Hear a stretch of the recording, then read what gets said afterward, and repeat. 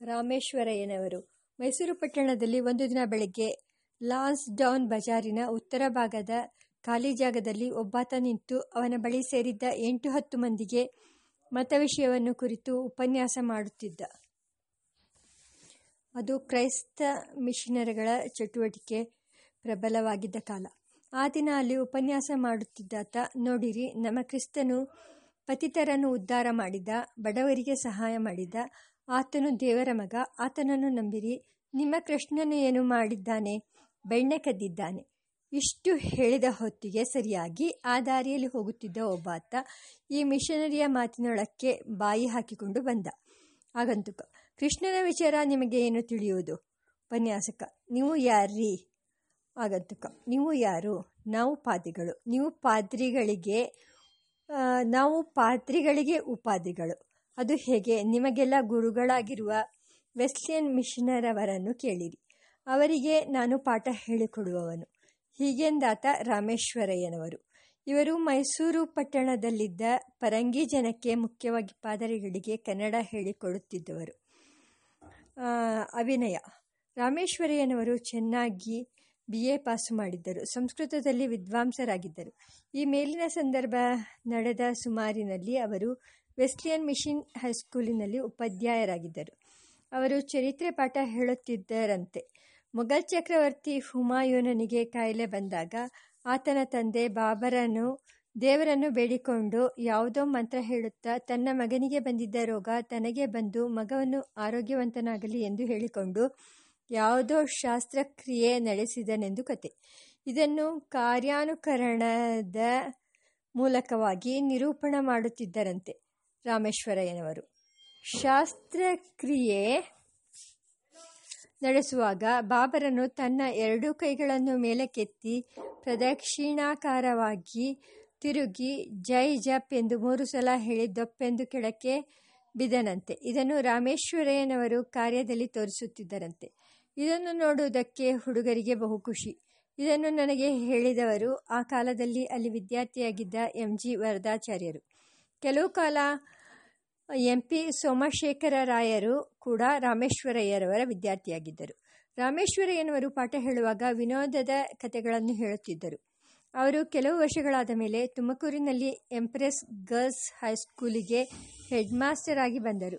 ಅಲ್ಲಿಯೂ ವಿದ್ಯಾರ್ಥಿನಿಯರ ಪ್ರೀತಿ ಮನ್ನಣೆಗಳನ್ನು ಸಂಪಾದಿಸಿದರು. ರಾಮೇಶ್ವರಯ್ಯನವರು ನಡತೆಯಲ್ಲಿ ಪರಿಶುದ್ಧರು, ಪ್ರಾಮಾಣಿಕರು ಆದದ್ದರಿಂದ ಅವರ ವಿಷಯದಲ್ಲಿ ಎಲ್ಲರಿಗೂ ಗೌರವ. ಅವರು ವೃತ್ತಪತ್ರಿಕೆಗಳಲ್ಲಿ ಸಾರ್ವಜನಿಕ ವಿಚಾರಗಳನ್ನು ಕುರಿತು ಟೀಕೆ ಮಾಡಿ ಬರೆಯುತ್ತಿದ್ದುದುಂಟು ಮತ್ತು ಆ ಕಾರ್ಯದಲ್ಲಿ ಅವರು ನಿರ್ಭೀತರಾಗಿ ನಿರ್ದಾಕ್ಷಿಣ್ಯದಿಂದ ಇರುತ್ತಿದ್ದರು.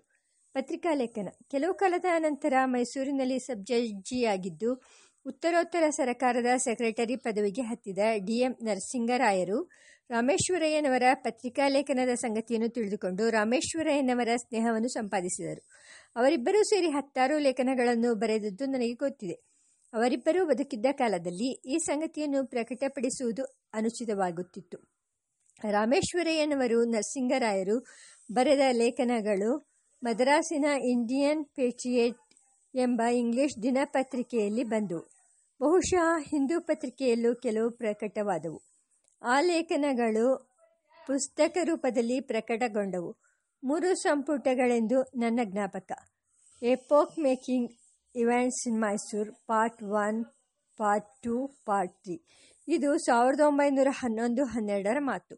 ಅದರ ತಾತ್ಪರ್ಯ: ವಿಶ್ವೇಶ್ವರಯ್ಯನವರು ಮೈಸೂರಿನ ಸರ್ಕಾರಕ್ಕೆ ಬಂದದ್ದು, ಎಕನಾಮಿಕ್ ಕಾನ್ಫರೆನ್ಸ್ ಅನ್ನು ಸ್ಥಾಪಿಸಿದ್ದು, ದಿವಾನರಾದದ್ದು ಒಂದು ನೂತನ ಯುಗದ ಪ್ರಾರಂಭ ಎಂದು. ಇದನ್ನು ಹೇಳುವ ವ್ಯಾಜ್ಯದಲ್ಲಿ 16 ಸಂಗತಿಗಳನ್ನು ಮತ್ತು 16 ಮಂದಿ ಮಹನೀಯರನ್ನು ಕುರಿತ ಟೀಕೆಗಳಿವೆ. ನನ್ನಲ್ಲಿದ್ದ ಪುಸ್ತಕಗಳು ಕಳೆದು ಹೋಗಿವೆ. ಅವುಗಳನ್ನು ಯಾರಾದರೂ ನನಗೆ ಕಳಿಸಿದಲ್ಲಿ ಬೆಲೆ ಕೊಡುವುದಲ್ಲದೆ ಕೃತಜ್ಞತೆಯಿಂದ ವಂದಿಸಲು ಸಿದ್ಧನಾಗಿದ್ದೇನೆ. ಆ ಪ್ರಕಟಣೆಗಳಲ್ಲಿ ಮೈಸೂರು ದೇಶದ ರಾಜ್ಯ ಚರಿತ್ರೆಗೂ ಪ್ರಜಾಭ್ಯುದಯ ಚರಿತ್ರೆಗೂ ಸಂಬಂಧಪಟ್ಟ ಬಹು ಸಂಗತಿಗಳು ಸೇರಿವೆ. ದೇಶ ಚರಿತ್ರೆಯನ್ನು ಬರೆಯುವವರಿಗೆ ಅದು ಬಹು ಬೆಲೆಯುಳ್ಳ ಸಾಮಗ್ರಿ. ನಮ್ಮ ಗೋಖಲೆ ಸಾರ್ವಜನಿಕ ವಿಚಾರ ಸಂಸ್ಥೆಯಲ್ಲಿ ದೇಶ ಚರಿತ್ರೆಯ ಸಾಮಗ್ರಿಯನ್ನು ಸಂಗ್ರಹಿಸಿಡುತ್ತಿದ್ದೇವೆ. ವಾಚಕ ಮಹಾಶಯರಲ್ಲಿ ಯಾರಾದರೂ ಚಾರಿತ್ರಿಕ ಸಾಮಗ್ರಿ ಉಳ್ಳವರು ಆ ಸಾಮಗ್ರಿಯನ್ನು ಅದು ಎಷ್ಟು ಸಣ್ಣದಾದರೂ ಸ್ವಲ್ಪದ್ದಾದರೂ ಅದನ್ನು ಗೋಖಲೆ ಸಂಸ್ಥೆಗೆ ಕೊಟ್ಟು ಉಪಕರಿಸಬೇಕೆಂದು ಬೇಡುತ್ತೇವೆ.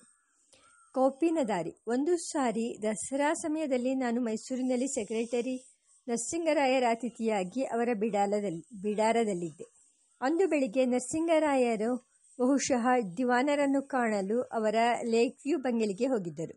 ಆಗ ನಾನು ಆ ಜಾಗದಲ್ಲಿ ಹಾಕಿದ ಬಿದಿರು ತಟಿಕೆಯ ಕೋಣೆಯಲ್ಲಿ ಸ್ನಾನ ಮಾಡುತ್ತಿದ್ದೆ. ಅಲ್ಲಿಗೆ ದಯಮಾಡಿಸಿತು ರಾಮೇಶ್ವರಯ್ಯನವರ ಸವಾರಿ. ಮೈಮೇಲೆ ಒಂದು ಬನಿಯನ್ ಕೂಡ ಇಲ್ಲ. ಪಂಚೆಗೆ ಬದಲಾಗಿ ಕೌಪೀನ, ದೊಡ್ಡ ಶಾಲು ಹೊದೆದಿದ್ದರು. ನಾನು ಕೇಳಿದೆ, ಇದೇನು ಹೀಗೆ ಬಂದಿರಿ?